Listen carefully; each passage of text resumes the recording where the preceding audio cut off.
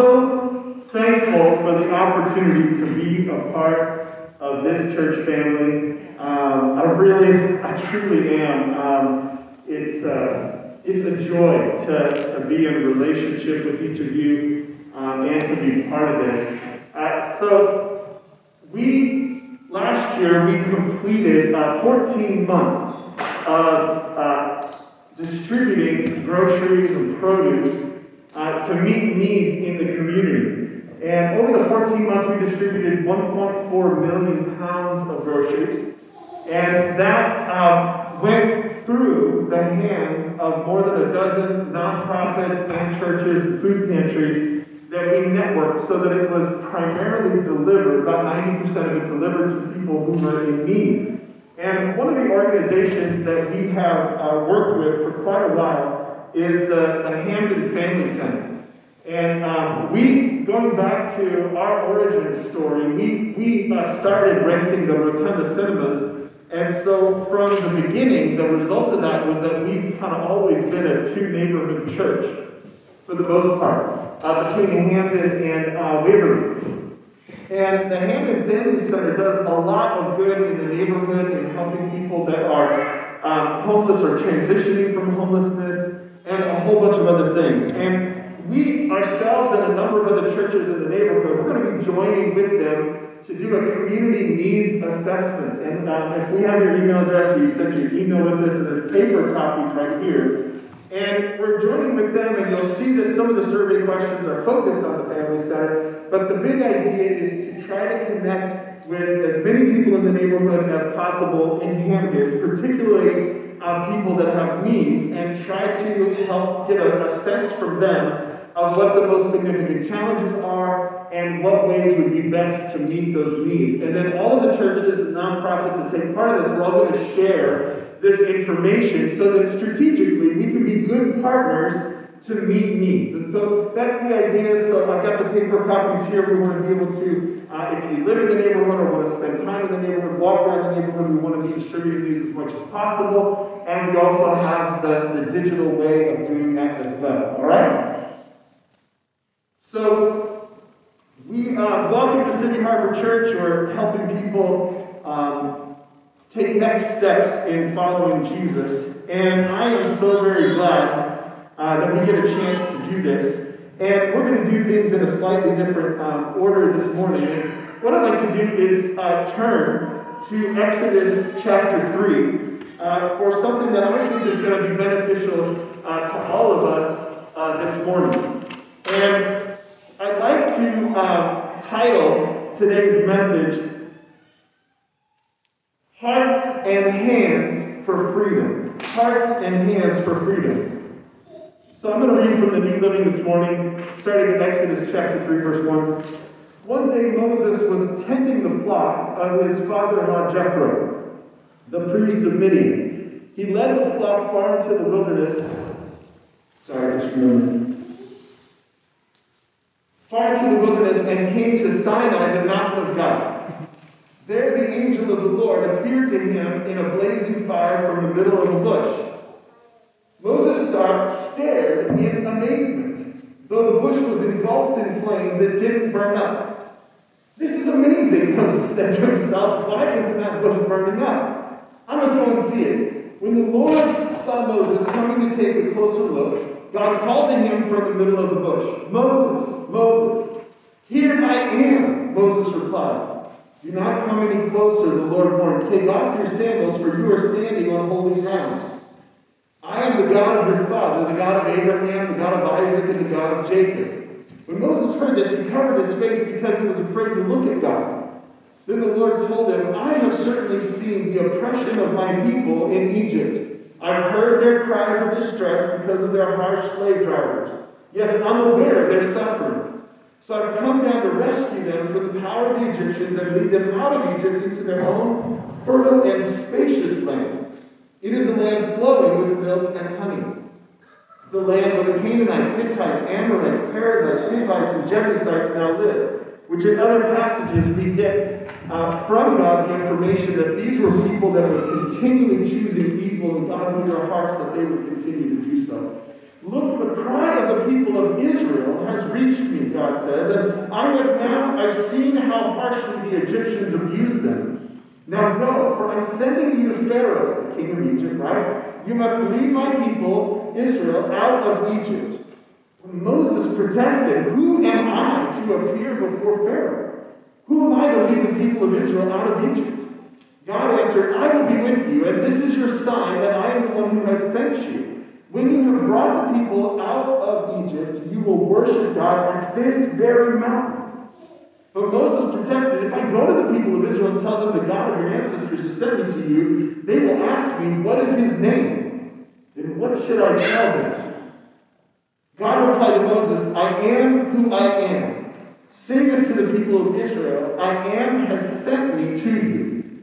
God also said to Moses, say this to the people of Israel, Yahweh, the God of your ancestors, the God of Abraham, the God of Isaac, the God of Jacob, has sent me to you. This is my eternal name, my name to remember for all generations. Now go and call together all the elders of Israel. Tell them, Yahweh, the God of your ancestors, the God of Abraham, Isaac, and Jacob, has appeared to me. He told me, I have been watching closely, and I see how the Egyptians are treating you. I promised to rescue you from your oppression in Egypt. I will lead you to a land flowing with milk and honey, the land where the Canaanites, Hittites, Amorites, Perizzites, Hivites, and Jebusites now live. The elders of Israel accept your message. Then you and the others must go to the king of Egypt and tell him, the Lord, the God of the Hebrews, has met with us. So please let us take a 3-day journey into the wilderness to offer sacrifices to the Lord our God.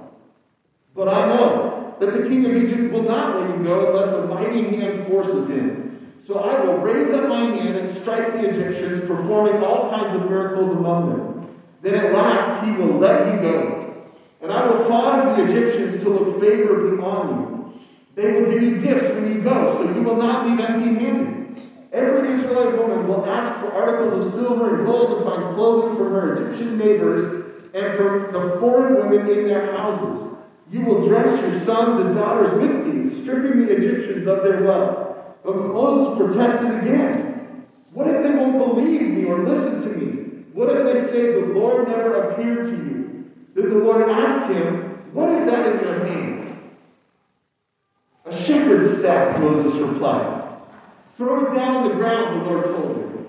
So Moses threw down the staff and it turned into a snake. Moses jumped back. Then the Lord told him, reach out and grab its tail. So Moses reached out and grabbed it and turned it back into a shepherd's staff in his hand. Perform this sign, the Lord told him, then they will believe that the Lord, the God of their ancestors, the God of Abraham, the God of Isaac, the God of Jacob, really has appeared to you. Hearts and hands for freedom. God is into freedom.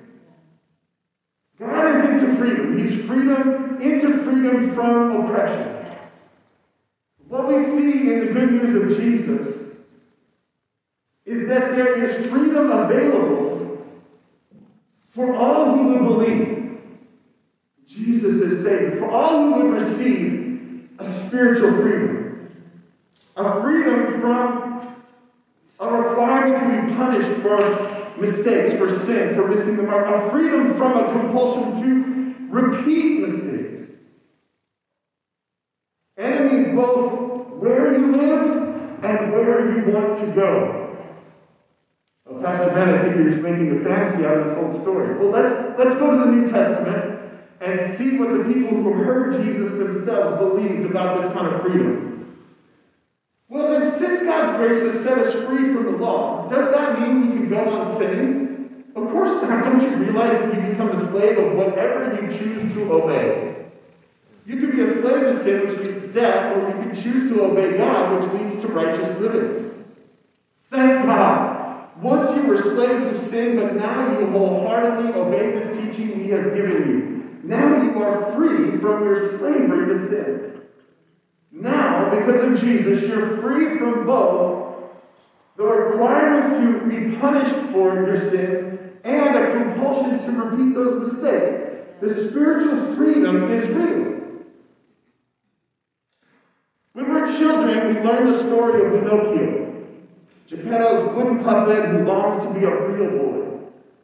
One night his wish was granted, but on his way to school he was lured by the wily fox Honest John, who promises him stardom as a live puppet without strings. Sadly, Pinocchio finds himself locked up and enslaved by the fox. He's freed by his friend, but shortly thereafter he's lured again to Pleasure Island, where he can live free. There, he learns that his new life of freedom will quickly turn him into a donkey. The theme of this fairy tale is that we must be on guard for ways that look like freedom, but actually lead to enslavement and death. Even though this is a child's story, it's a creative example of the enticement of sin that leads only to bondage and to a diminishment of our humanity. Sin, walking away from the guidance to God, always is going to cost us more than we want to pay.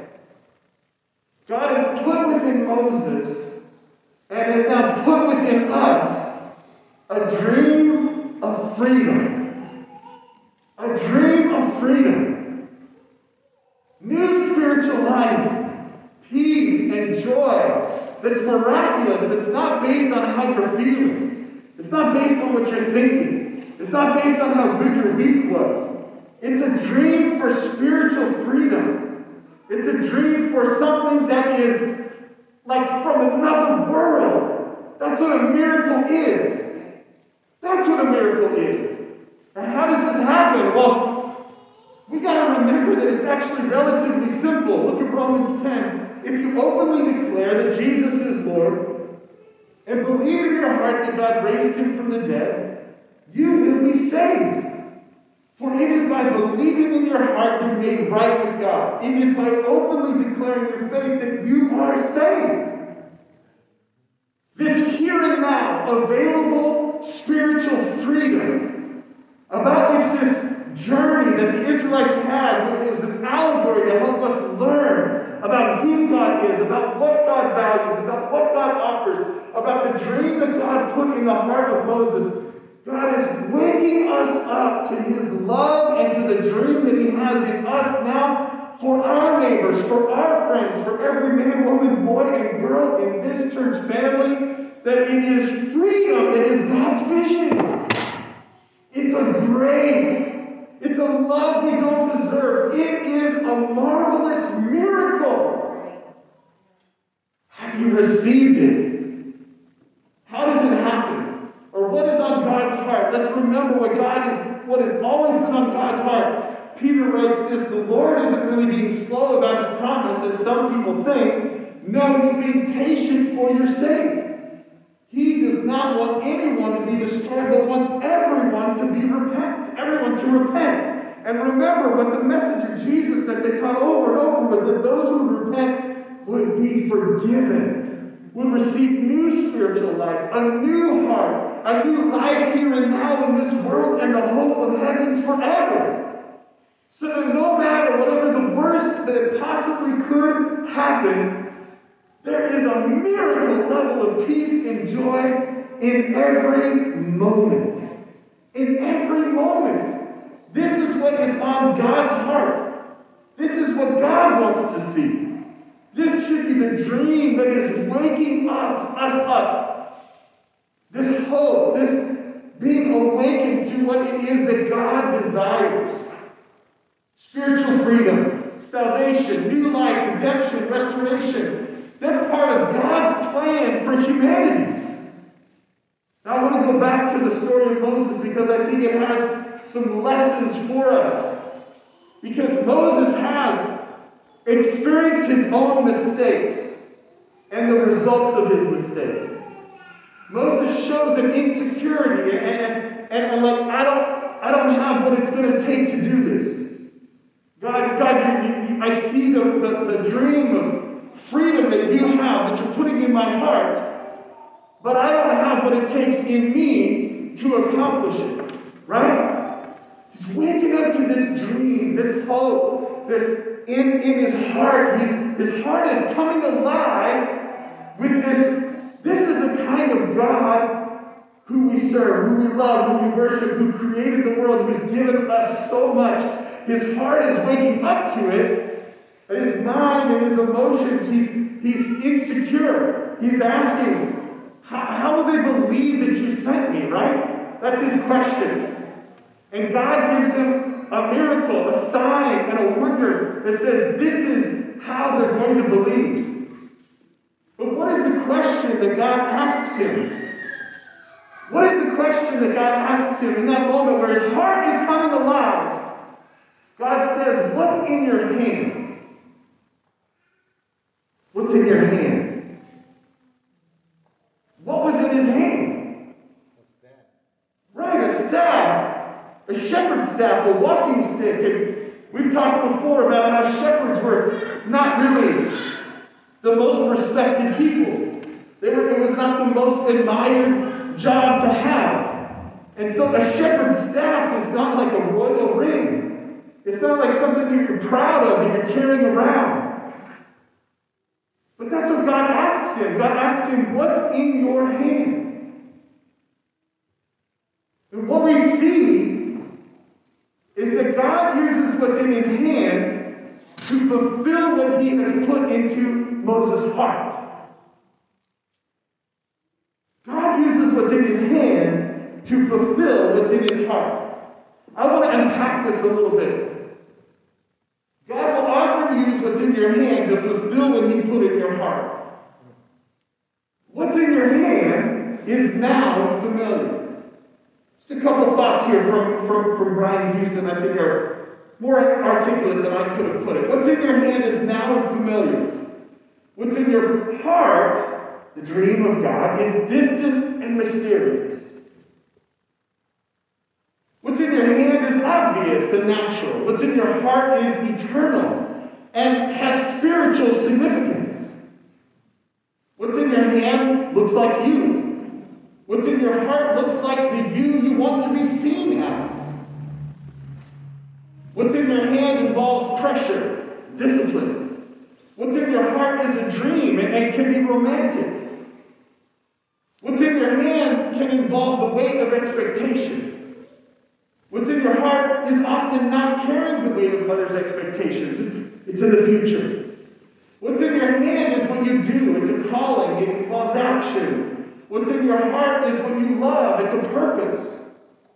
God will often use what's in your hand to fulfill what he put in your heart. Now remember, we're talking about the dream of God, which is spiritual freedom. Right? Spiritual freedom for others. That God is waking us as a church family up to. This hope that our own salvation will become a miracle in our hearts of peace and joy. And God is also waking us up to that the people that he has put in our lives around us and in our home and in our neighborhood and at the workplace and in school. That God's dream, the dream that he's putting in our hearts, he's waking us up to, is also for them. But a lot of times I find we feel stuck, we feel limited, we feel inadequate. Maybe like Moses, we feel insecure. And we don't value what God has put in our hand. Let me give you just a couple of examples of how I have seen this work in my own life. So over the years, I've had a number of jobs. And jobs where you get a chance to talk to coworkers.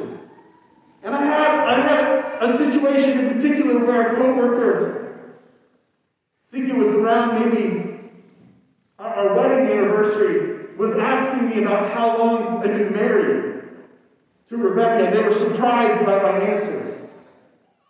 But they were more surprised by my expression of love about her, just in the office, just in answering a question.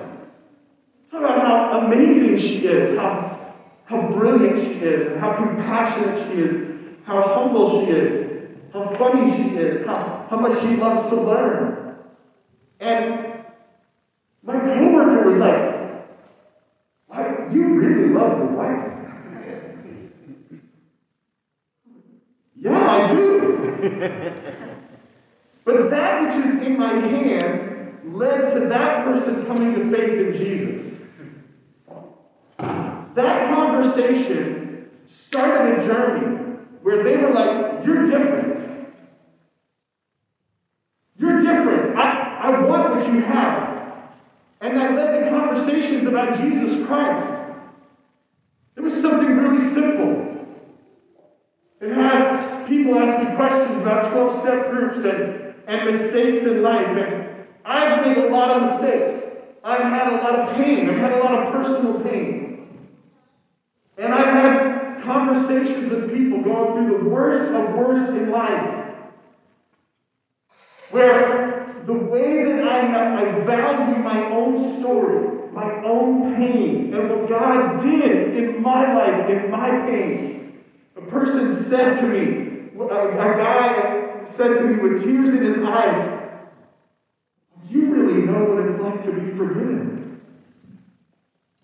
This is a guy on the streets. This is not a person with church culture, church words. But there was something connected with him, and the conversation did not start with me trying to talk about Jesus. It's just talking about life. But I saw the value, the purpose of what's in my hand. See, my suffering, my past, my story, my mistakes, the consequences of my mistakes are in my hand. And God has put the dream in my heart of seeing other people come to freedom and peace and joy like I have through Jesus. And God used what's in my hand to fulfill the dream that He put in my heart. I've also suffered loneliness and rejection. There's a lot of stories in my life that I just don't tell. Because what's the point? You got to think about what's the point. I had a time in middle school where there was a new guy that transferred from a different school.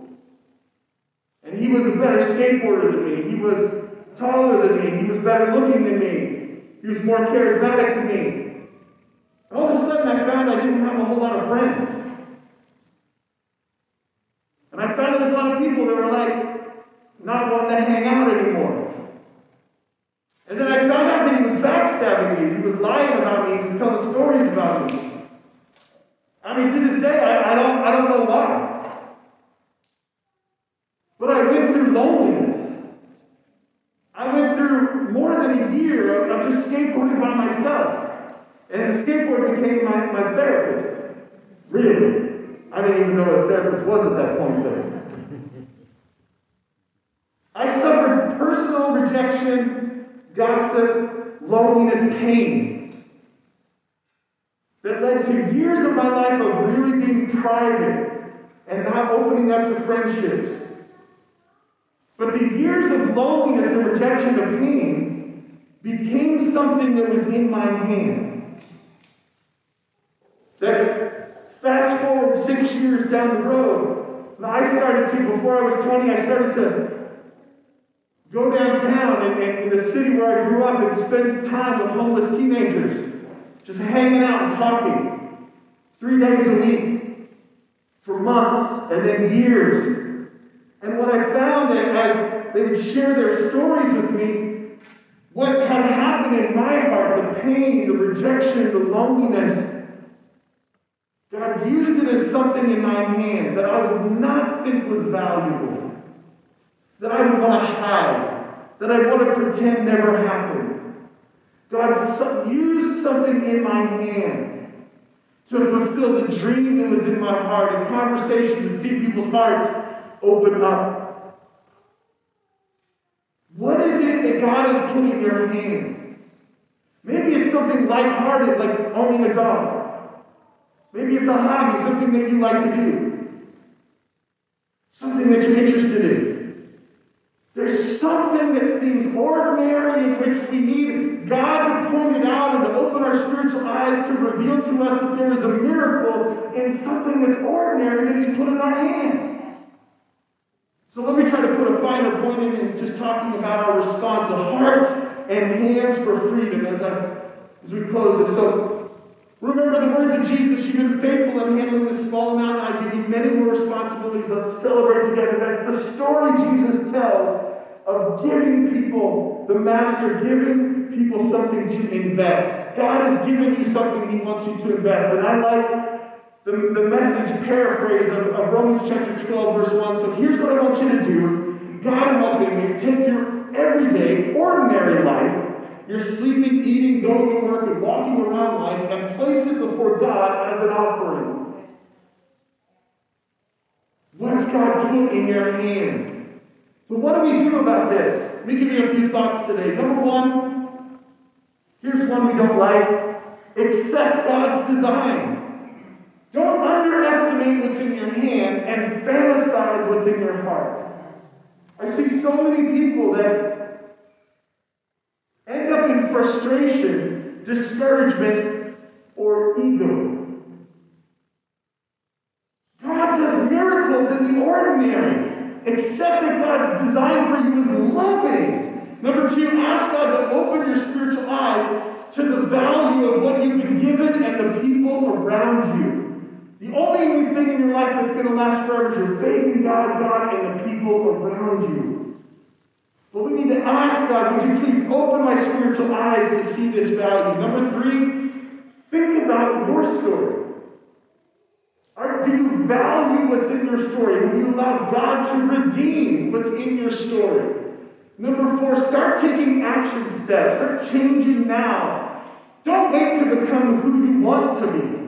There is action. There's progress in the journey that God has for us. It's not just sitting and waiting and accepting the ordinary. No, God does a miracle through the ordinary, right?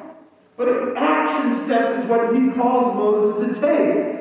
God, I always see God at work in action steps. Yes. Number five, value your relationships. Think about people as some of the most valuable things in your life. Value your relationships. Number six, be on the lookout for the miracle in midst of the ordinary. We can have, in a spirit of faith, in a spirit of excitement, we can have a sense of anticipation. Where is the miracle in the midst of the ordinary? I think Moses might have thought that the last thing God would use to do a miracle was his walking stick. Right? Let's just be real. He just saw this bush that was on fire but wasn't burning. Fast forward a little bit and God says, what's in your hand? He's like, a stick. It kind of smells like poo.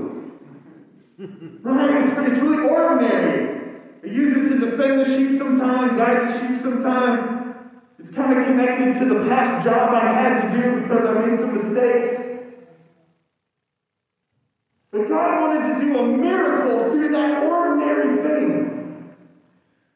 Sometimes I find believers are frustrated because of a romanticized idea of what God wants to do and not seeing the value of what God's already given them to steward.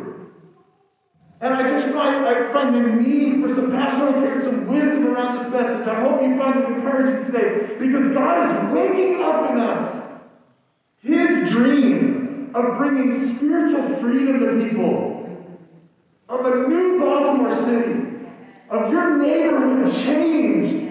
There's this hope, there's this dream of seeing people in spiritual freedom and new life.